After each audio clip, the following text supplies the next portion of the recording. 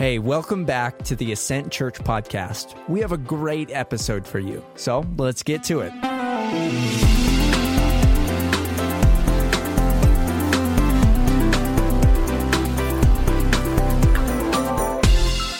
All right, John chapter 2, if you have your Bibles. I had to read all that, but I doubt we make it that far. I got readers last week, and so this is my second week preaching with them. I thought my wife was going to have the harshest comment. She said that I look like an old man. No, she said my glasses look like old men glasses. I still look like I'm 12. But my friend Briley Goodwin has such a way with encouragement. And, he told me after the service that I look like Mrs. Claus. Oh, you do. Yeah, so it's not the look that I'm going for. John chapter 2, if you have your Bibles. We're taking a break from our Ezra Nehemiah series during this Easter season to look at John chapter 2, because in John chapter 2 we see the very first miracles of Jesus, and they really serve as a parable for what Jesus is doing throughout all of his ministry. Jesus had about a 3-year ministry before he would go to the cross and die and then ultimately rise again, which is what we will celebrate on Easter. But last week we began this series in John chapter 2, and we looked at Jesus as he made wine. Jesus is the greatest party maker in the last story. And unfortunately this week Jesus is the greatest party pooper. He is going to really come in hot, as they say. Very angry and mad at the temple leaders. It's really kind of interesting that Jesus is joyful and happy at a party of what we would call maybe sinners, and yet he goes to the temple, the place of the religious people, and this is where he comes not with wine but with a whip. This is going to be an intense sermon because Jesus is intense. Last week I tried my hardest to preach with joy, because with wine comes joy, and with a whip comes judgment. And this is what Jesus brings today. And you and we ought to listen really closely. You know why? Because we're the church folk.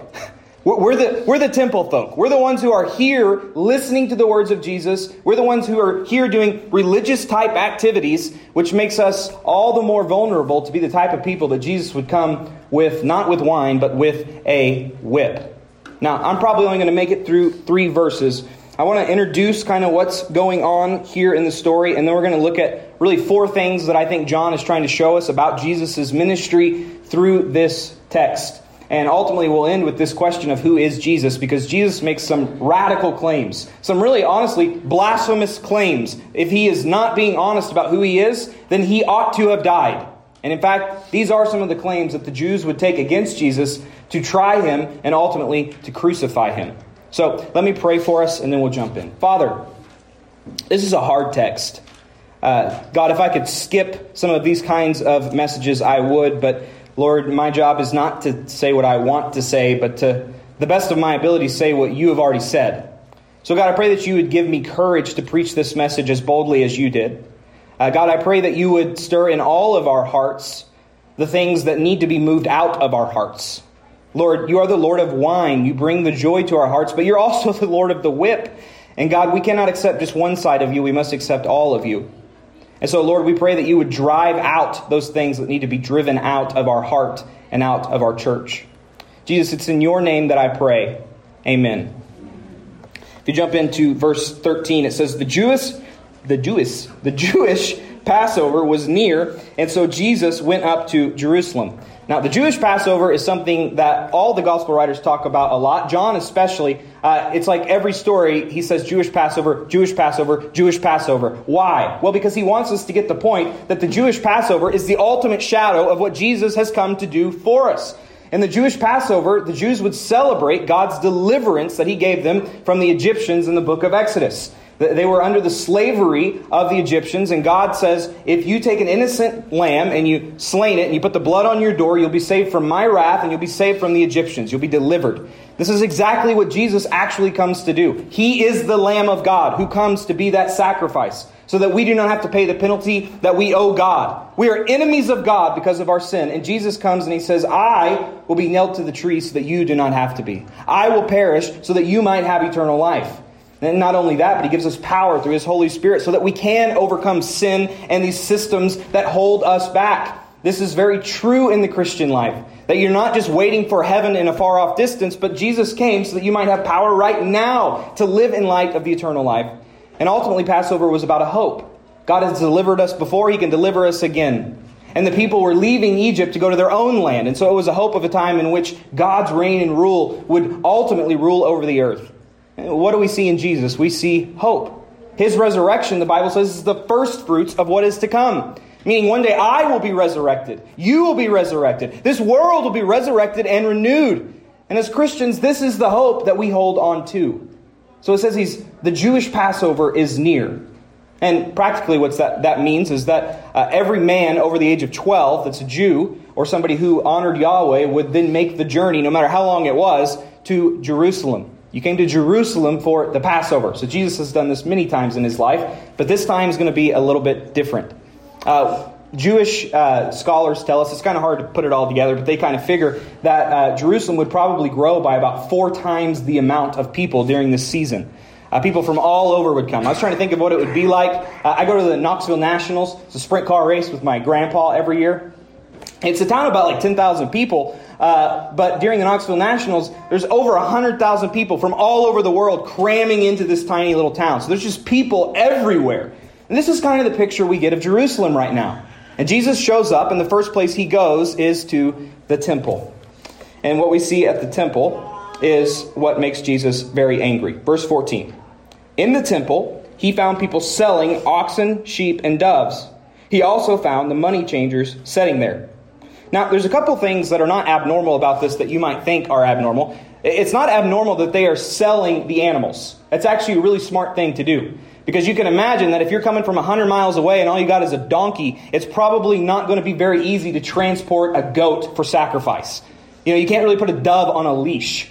And so what they would do is when they showed up, there would be people there selling, so you could just buy your dove or buy your sheep, whatever you had to sacrifice for the worship of God, you could buy it there and not have to transport it all this way. This is something that we would probably do today if you still had to bring a goat to sacrifice. Like you guys have a hard enough time probably loading your kids up in the car, much less the family goat. So we would have probably a pen outside. You could buy your goats here. And then I would slit its neck and you'd go home and everything would be fine. Aren't you glad we don't do that? Amen, somebody said. This is not a PETA-approved text, by the way. But so that was actually normal, and the money changer thing was normal as well. Just like if we were to go to another country, you would have to take our American dollars and get them kind of transferred out. We can't go to Mexico and use American dollars. We've got to get pesos. Well, the same is true here. You cannot use your money. You have to use the temple's money. And so the money changing was normal, and the animals were normal. What is Jesus mad about? Well, we get a hint when it says where they were selling it. They were selling it in the temple. Not around the temple, in the temple. This is unacceptable to Jesus. Why? Because the temple was the place where God and man were to meet. Everybody knew that where God's glory resided was supposed to be in his house. It was where his name was supposed to dwell. It was where people who wanted to get close to God were supposed to come. It was not supposed to be a place of transaction. It was supposed to be a place of transformation, a place of prayer, a place of drawing near to God. And these religious leaders had made it a place of finance, a place of money, a market, so to speak. And so what does Jesus do? This is the coolest thing. This is Jesus as John Wayne. He begins to make a whip. Now, I grew up thinking Jesus was like a white, pale European guy who had butterflies around him at all times. That's not the picture of Jesus we get here. He sits down and he begins to make a whip. Can you imagine the disciples as they begin to look at Jesus and slowly he begins to make a whip? I can imagine Peter like, hey, what are you doing, Jesus? And Thomas is probably like, I think he's about to get us killed. What are you doing, Jesus? And he's sitting there, he's making this whip slowly. But I actually think this gives us a great picture of the wrath of God. When you think of the wrath of God, what do you think of? I tend to think of the kind of wrath that you and I have, which is this kind of wrath where we fly off the handle. You've ever experienced wrath? You're mad. People in the left lane who don't know how to drive, they should get in the right lane instead of going 55 in the left lane. I get wrathful. I want to tear their bumper off with my car. Jesus has a different kind of wrath. When I first got married, I learned kind of what human wrath looks like. Because in marriage, you can either be married or right. That's something I learned fairly quickly. But this might shock some of you. At times, I annoy my wife. And I kind of take pleasure in annoying my wife. But early in our marriage, Taylor set down the law of my annoyance and where the kind of limits ended. And this one particular time, I was really going for it. I was provocating her, as they say. I was really annoying. And Taylor said, Blake, very calmly, she said, Blake, if you don't stop, I'm about to lose it. And I said, what exactly does losing it look like? And she said, I swear, without a hesitation, she said, it looks like me punching you in the throat. Okay. That's the kind of wrath we have. She's in kids, so I can say whatever I want. You guys don't tell her. Jesus' wrath is a slow and patient wrath. In fact, this is the wrath of God. God's mercy so far exceeds his wrath. And the proof of that is that we also have breath in our lungs as we stand here today. Now, I don't know what you did last week, but if it was anything like my last week, you probably sinned a little bit. You probably were an affront to the glory of God, and yet God does not exercise his wrath on us. He's slow and he is patient. As we look at an Old Testament scripture, Nahum 1:3 talks about this. It says, the Lord is slow to anger, but great in power. The Lord will never leave the guilty unpunished. His path is in the whirlwind and the storm, and clouds are the dust beneath his feet.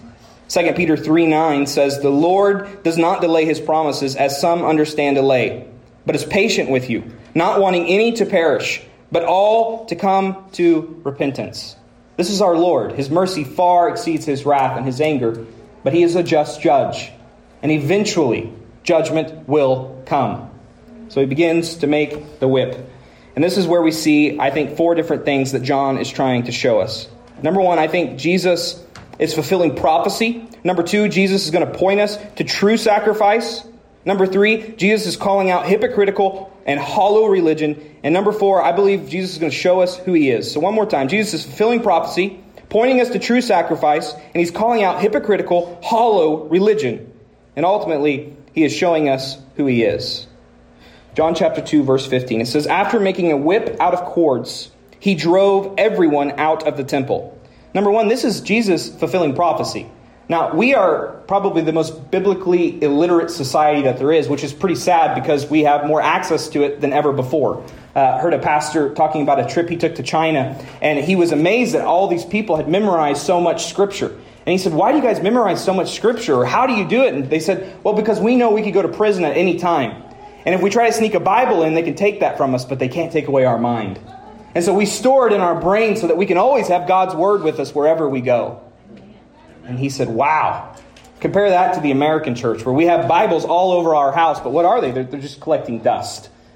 There's a massive difference. And yet the Jewish people of Jesus' time would have known their Bible front and back. And so when John begins to say some of these things, all of these kind of Messiah alarm bells, if you will, begin to go off. John is equating Jesus with the Messiah, with the one we have been waiting for, with the very Son of God. In fact, here's just a couple. Literally, I came up with like 15 different Old Testament texts. I had to narrow it down to probably the top 2 to show you that John is comparing what's going on here in chapter 2 to the Jewish Messiah that was to come from the Old Testament. Zechariah chapter 14, verse 20 and 21 says this, on that day, the day of the Lord, the words, holy to the Lord, will be on the bells of the horses. The pots in the house of the Lord will be like sprinkling basins before the altar. Every pot in Jerusalem and in Judah will be holy to the Lord of armies. All who sacrifice will come and use the pots to cook in. And on that day there will no longer be a Canaanite in the house of the Lord of armies. Now, first thing I notice about this is the fact that it says every pot will be sacred. In other words, Jesus is not just making the temple sacred.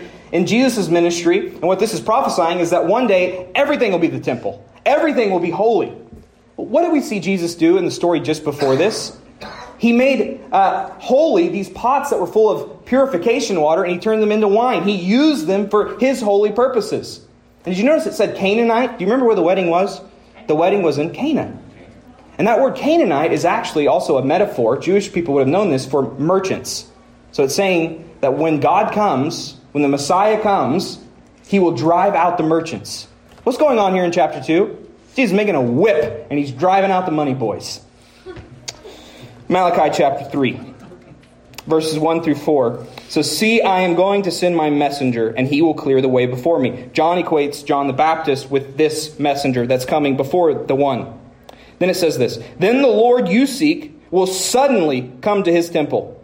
The messenger of the covenant you delight in, see, he is coming, says the Lord of armies. Oh, great, God's coming. That's awesome, right? No.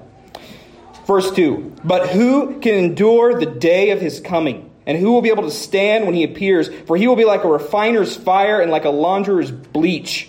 He will be like a refiner and purifier of silver. He will purify the sons of Levi and refine them like gold and silver. Then they will present offerings to the Lord in righteousness. And the offerings of Judah and Jerusalem will please the Lord as in the days of old and the years gone by. Jesus is the Clorox that Malachi talks about. It's time for some spring cleaning. And Jesus is coming in with his whip to fulfill what is going on here in Malachi chapter 3. See, Jesus is fulfilling prophecy. Now, what happens next, the second thing, is that I believe Jesus is pointing us to true sacrifice. And you get to see that kind of there at the end of the prophecy in Malachi.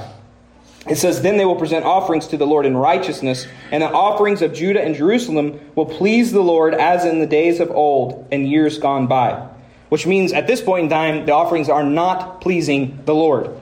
Look at what it says there in the end of verse 15. It says, and he drove everyone out of the temple with their sheep and oxen. Their sheep and their oxen.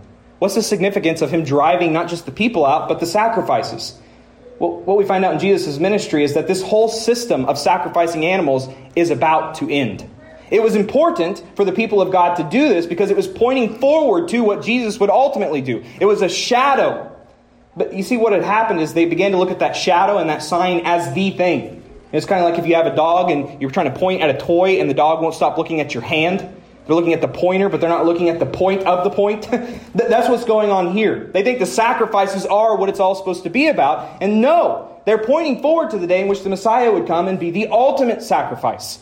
In Hebrews, New Testament book, the author picks up on this idea. And it says, for if the blood of goats and bulls and the ashes of a young cow sprinkled those who are defiled, sanctify for the purification of flesh, how much more will the blood of Christ, who works through the eternal Spirit, offered himself without blemish, cleanse our conscience from dead works so that we can serve the living God. Or in 1 John, John puts it even more simple than that. He himself, being Jesus, is the atoning sacrifice for our sins. And not only for ours, but also for those of the whole world. Jesus is the end of the sacrifice because he is the ultimate sacrifice. I don't need to slit the throat of a goat anymore because the Son of God himself hung on a tree and bled and died in my place. So, does that mean we don't have any sacrifices at all anymore? No. As the early church, we still have sacrifices. They're just not the sacrifices you can see. And honestly, the motive behind the sacrifices that we see in the Old Testament are the same as the motives that we see in the New Testament. The sacrifices were always supposed to be out of a joyful, grateful heart for what God has done. Not because you had to do it, but because you wanted to do it. Because you were so overwhelmed with what God had done that you had nothing else to do but to give generously of that which was yours. In Hebrews chapter 13, verse 15 and 16, it says, therefore, through him let us continually offer up a sacrifice of praise. That is the fruit of lips that confess his name. Don't neglect to do what is good and to share, for God is pleased with such sacrifices. Romans 12:1 says, therefore, brothers and sisters, in view of the mercies of God, I urge you to present your bodies as a living sacrifice, holy and pleasing to God. This is your true worship. In other words, Paul is saying, you want to know what your sacrifice is? Your gratitude to God is? It's not something you can find in sheep pen. It's your life. Your life is on the altar of God. I actually like the way the one-year Bible talks about this. It says, God wants you to offer all of yourself and all of your lives. Your time, your ambitions, possessions, ears, mouths, and sexuality, as well as your mind, emotions, and attitudes. Paul's description of a living sacrifice also reminds us that you have to go on offering your life as a sacrifice to God, offering the whole of your life for all of your life. In Old Testament times, living sacrifice would be a contradiction. The whole point of sacrifice was that it was killed. Our act of worship is no longer to bring a sacrifice, but to be one ourselves. We remain living. It is all of us that is being offered. Worship is about what I say with my tongue. It's about what I watch, what I think, and where I go with my feet. It's everything. And as Tim Keller says, the problem with living sacrifices is that they are often trying to crawl off the altar. And that is so true, is it not? Have you tried to be a living sacrifice for the glory of God? Constantly. In my life, you guys are all holy and probably polish your halos at night, but in my life, I tend to want to serve my own wants and my own wills and my own desires. It'd be much easier if I could just bring a goat to church with me on Sunday and sacrifice that thing. But God has called me to something greater. He doesn't just want what I can bring him. He wants my heart behind it. You know, so when people ask me, Blake, do we still have to tithe? Do we have to give 10% of our money? I know what they mean. They mean like to the church. But I'm thinking, no, you don't have to do that. What you have to do is give 100% of your money to God. It's all His. Every dollar in your bank account is God's money. Every minute on your calendar is God's time. Everything you do and everything you are to be for God. Now, you'll never do that if you don't love God. This is the whole point of Jesus' ministry, is that you would love God. Not that you would use God to get what you want. That's a sorry, sad religion. But that you would see God for who He is, and you would love Him. When you fall in love, guess what? You freely give. You know, I had no problem spending a bunch of money traveling to see Taylor and buying her flowers and buying her gifts. You know why? Because I loved her. And yet, if I had to do that, if I had to buy you a gift all the time, I'd probably grumble and be mad about it. Not that I don't love you, but I don't love you that much. Jesus is saying we ought to love God above all things. And if we do, then this kind of worship comes naturally and easy to us. This is the kind of worship He wants. He wants our passionate love for Him. And then number 3 is Jesus is calling out hypocritical, hollow worship. This is where it gets a little bit intense, because Jesus gets a little bit intense. He's calling out hypocritical and hollow worship. And this is something that, friends, as a church family, we've got to watch out for like cancer. This is a toxic growth that happens in churches naturally. And we must always be fighting it first and foremost in our own hearts, but ultimately as a church body. This is the thing that will destroy our church. Now, we might go on for hundreds of years doing hollow worship. And people might give money and we might survive, but we will long ago go from being a church to a country club. And this is what Jesus hates.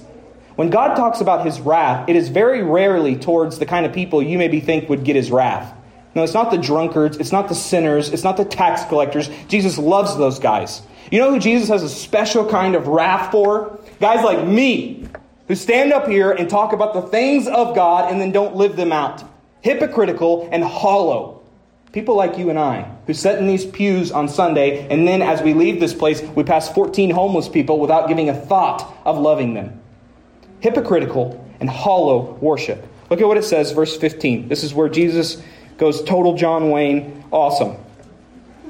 He also poured out the money changers' coins, and He overturned the tables. Just imagine the image of this if you can. Jesus is whipping animals. He's cracking His whip about people, saying, "Get out of here."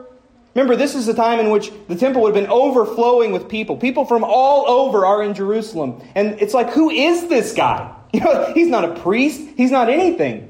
He looks completely normal to us, and yet he's going nuts, flipping over the money changers' tables. Why did He do that? Well, because a big problem in Jesus' time was that these Pharisees used people to get money. They used people to enrich themselves. There's a story in the Gospel of Mark where Jesus is sitting with His disciples. And it's a great story of faith, but it's also a story of why Jesus came to judge these religious people. They are watching the people give to the temple, and all these rich Pharisees come, and they're making a big show of all the money that they're putting in. And then there's this lady who comes, and she gives 2 mites, which are smaller than pennies. And Jesus says, "Hey boys, look." And He says to His disciples, "This woman gave more than anybody else because she gave all that she had to live on." She gave all that she had to live on. It was an act of faith. But then right after that is a judgment, because He says after that, "Truly I tell you, not one stone of this temple will stand." In other words, one day this temple would be destroyed. And by the way, in AD 70, Jesus' prophecy came true. The temple was destroyed, and it has never been rebuilt. Why did Jesus say it would be destroyed? Because He hated the kind of religious hypocrisy that would take advantage of a woman who was poor, that would give all that she had to live on, and they would take it to enrich themselves without giving a second thought to her or her needs. Jesus cares about people. He does not care about our traditions or our rituals. And the moment we begin to value those rituals and those traditions more than we value people, we are in a lot, and I mean a lot, of trouble, friends. Matthew chapter 23 points out these 2 things that the Pharisees get wrong. Chapter 23, Jesus speaking, He says, "Woe to you, scribes and Pharisees, you hypocrites! You pay 1/10 of mint, dill, and cumin, and yet you have neglected the more important matters of the law: justice, mercy, and faithfulness. These things should have been done without neglecting the others. Blind guides. You strain out a gnat, but gulp down a camel. I love that. Jesus can really roast people pretty well. What he's saying is, he's like, you have a filter and it filters out gnats, but there's these huge camels coming through your filter. You're missing the major points. You're minoring on the majors and you're majoring on the minors. It reminds me of a story of a pastor who was distraught on a Sunday morning because the night before a sex trafficking ring had been broken literally across the street from the church building. Literally across the street from the place where they were worshiping with their hands raised, where he was preaching God's word, where he was saying to be a good neighbor, to love your neighbor, and to push back darkness. He could throw a stone at this building where massive darkness was going on. And he said he felt really convicted because he had never taken the time to go over and introduce himself to the person who owned this place. He had seen girls coming in and out of this place, and yet he had never stopped to wave at them, say hi to them, or ask them what was going on in that place. And he felt very, very condemned in those moments. It was like a clear moment for him. So he stood up before his church family, and he began to actually work through excuses for why it could have happened next to them. And then at the end of his list of excuses, he says, now, none of these actually are true. This list is actually just a bunch of BS.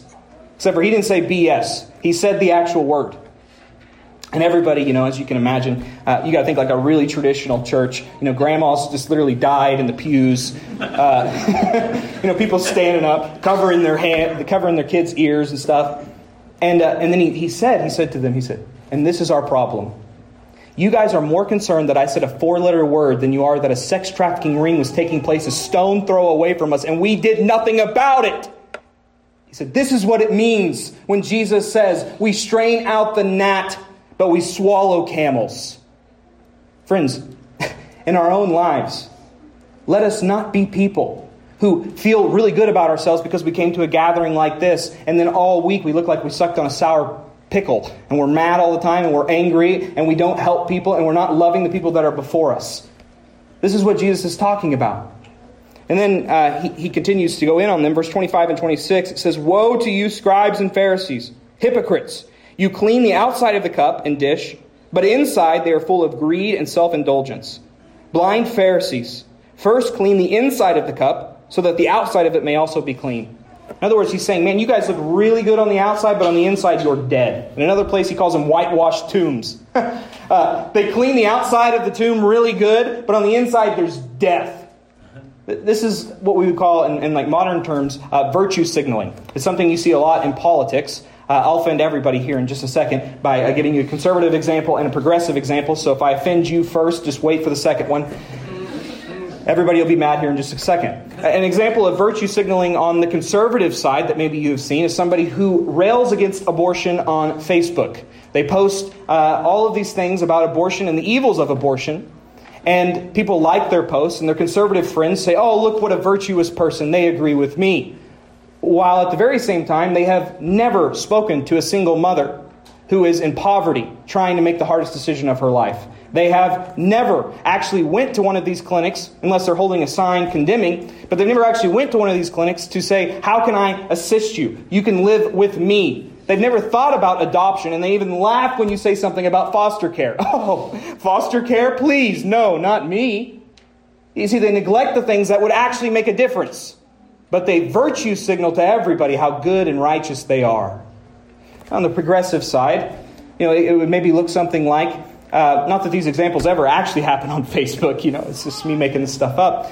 But on the progressive side, it might be somebody who would say, I believe that immigrants should be taken care of. And they post all these stories about immigrants and what they think our political leaders ought to do about it. And yet they have never even considered that maybe they should load up some bottles of water and go down to the border and hand out these waters in 100-degree heat and help the people there who are trying their best to do what they can. They've never even thought about the idea of sending $1 of their money to an organization that would actually help these immigrants. And they certainly they would laugh if you suggested that one of these immigrants might need a place to stay and that they could live with them. This is virtue signaling. And what do we want when we virtue signal? We want the glory that comes with being on the right team. We want our conservative friends to say, yeah, he's one of us. Or our progressive friends to say, yeah, they're one of us. But in reality, are we doing anything to help? Now, this doesn't just take place in politics. This takes place in the Christian church. Some of us feel very good because we read our Bible this week. We feel really good because we prayed. We feel really good because we showed up on a Sunday and we sang songs and we got chills on our neck. But those things are just virtue signaling if it is not also taken with considerable real and true worship in the real world. This is what Jesus came to call out. He called out hypocritical, hollow worship. If you're like me, when I was preaching this week to myself and learning this text, about this time I felt pretty darn guilty. I preach a lot better than what I actually live. It's very easy for me to yell at you guys with a microphone on my face, but then I got to take it off and live. And that's a lot more difficult, is it not? So I pray that if you're a Christ follower here today, I'm not here to condemn you. I'm here to hopefully bring the same whip that Jesus brought, to correct us. And what the Lord really showed me this week was, reminded me of rather, is that anytime I come to a moment like this, I have two options. I can rebel. I can say, that's not true. I hate that guy. Never liked him anyways, and his glasses are stupid. Or I can repent. I can say, God, you've shown me. You've shown me. And so now I must live differently because of who you are and what you say. You're not just the Lord of the wine, you're the Lord of the whip. And I accept you as both. Now, ultimately, the last thing that we see here in this text is Jesus is showing us who he is. And this is where the claims get outright blasphemous if he's not right, if he's not telling the truth. Verse 16 says, he told those who were selling doves, get these things out of here. Stop turning my Father's house into a marketplace. Now, the first question I struggled with this week is why doves? Why does he point out doves when he says to get these things out of here? He doesn't include it with the other sacrifices. The reason why he does that is because in the Bible, doves represent the Holy Spirit. Doves represent the Spirit. And what he's saying, get the Spirit out of this temple. Because God's Spirit is no longer found in this place.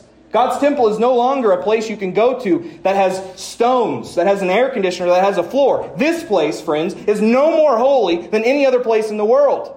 The Spirit does not reside in a place anymore. Well, where does the Spirit reside? Well, we have to go to Jesus' baptism. In Luke chapter 3, verse 21 and 22. It says, when all the people were baptized, Jesus also was baptized. As he was praying, heaven opened, verse 22, and the Holy Spirit descended on him in a physical appearance like a dove. And a voice came from heaven, you are my beloved Son, with you I am well pleased. Where's the Spirit? You don't know what God wants? You don't know who God is? You don't go to the temple. You go to the new temple. You go to Jesus Christ. He is the place where God's Spirit ultimately resides. You guys see how crazy this is and why they wanted to kill him? Can you imagine if I stood up here today and I said, you know what, forget the Word of God, I'm the Word of God. Forget the Holy Spirit, I'll tell you what you need to do. You guys would be right to put me in a mental institution. And he's off his rocker. And yet these are the things Jesus says.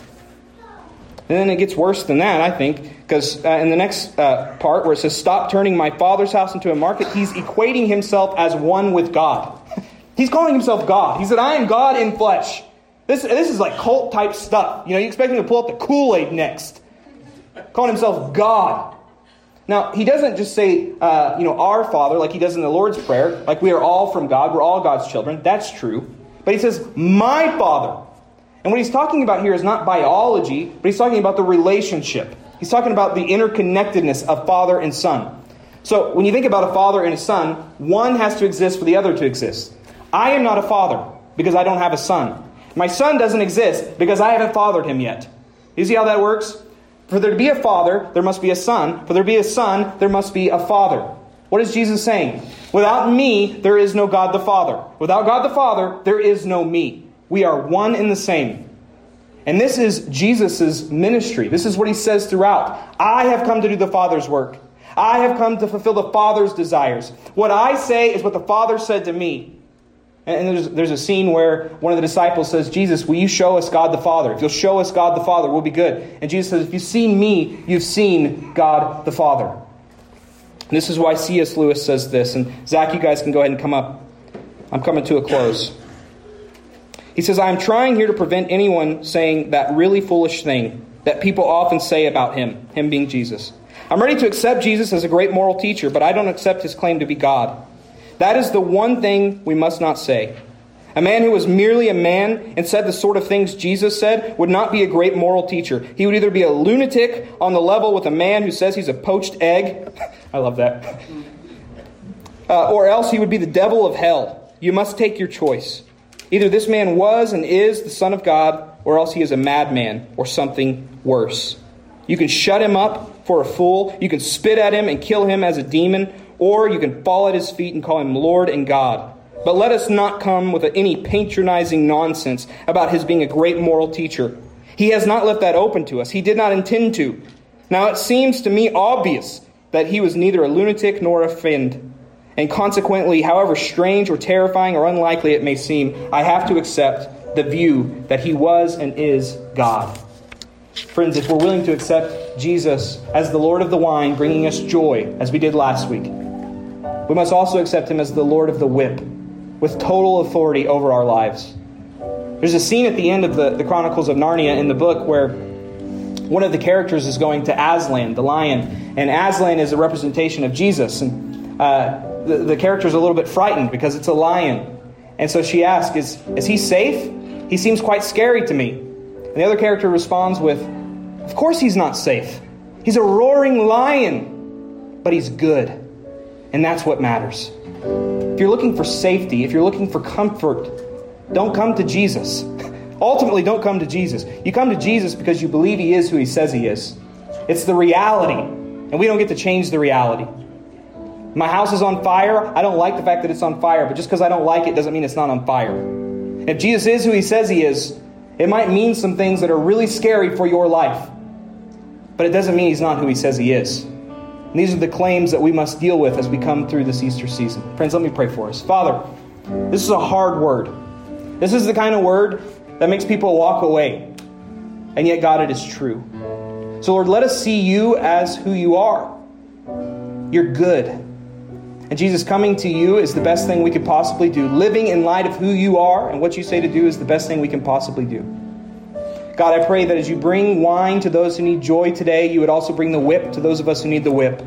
God, I pray today you would comfort the afflicted and you would afflict the comfortable.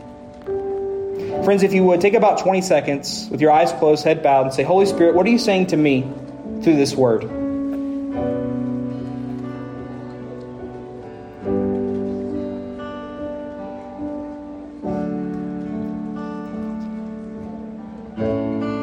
Father, I pray that you give us the courage to obey all that you've called us to do. It's in your name I pray, amen. Let's stand and worship, friends.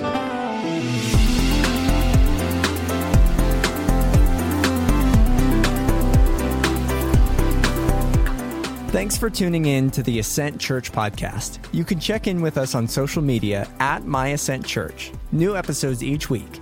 Thanks.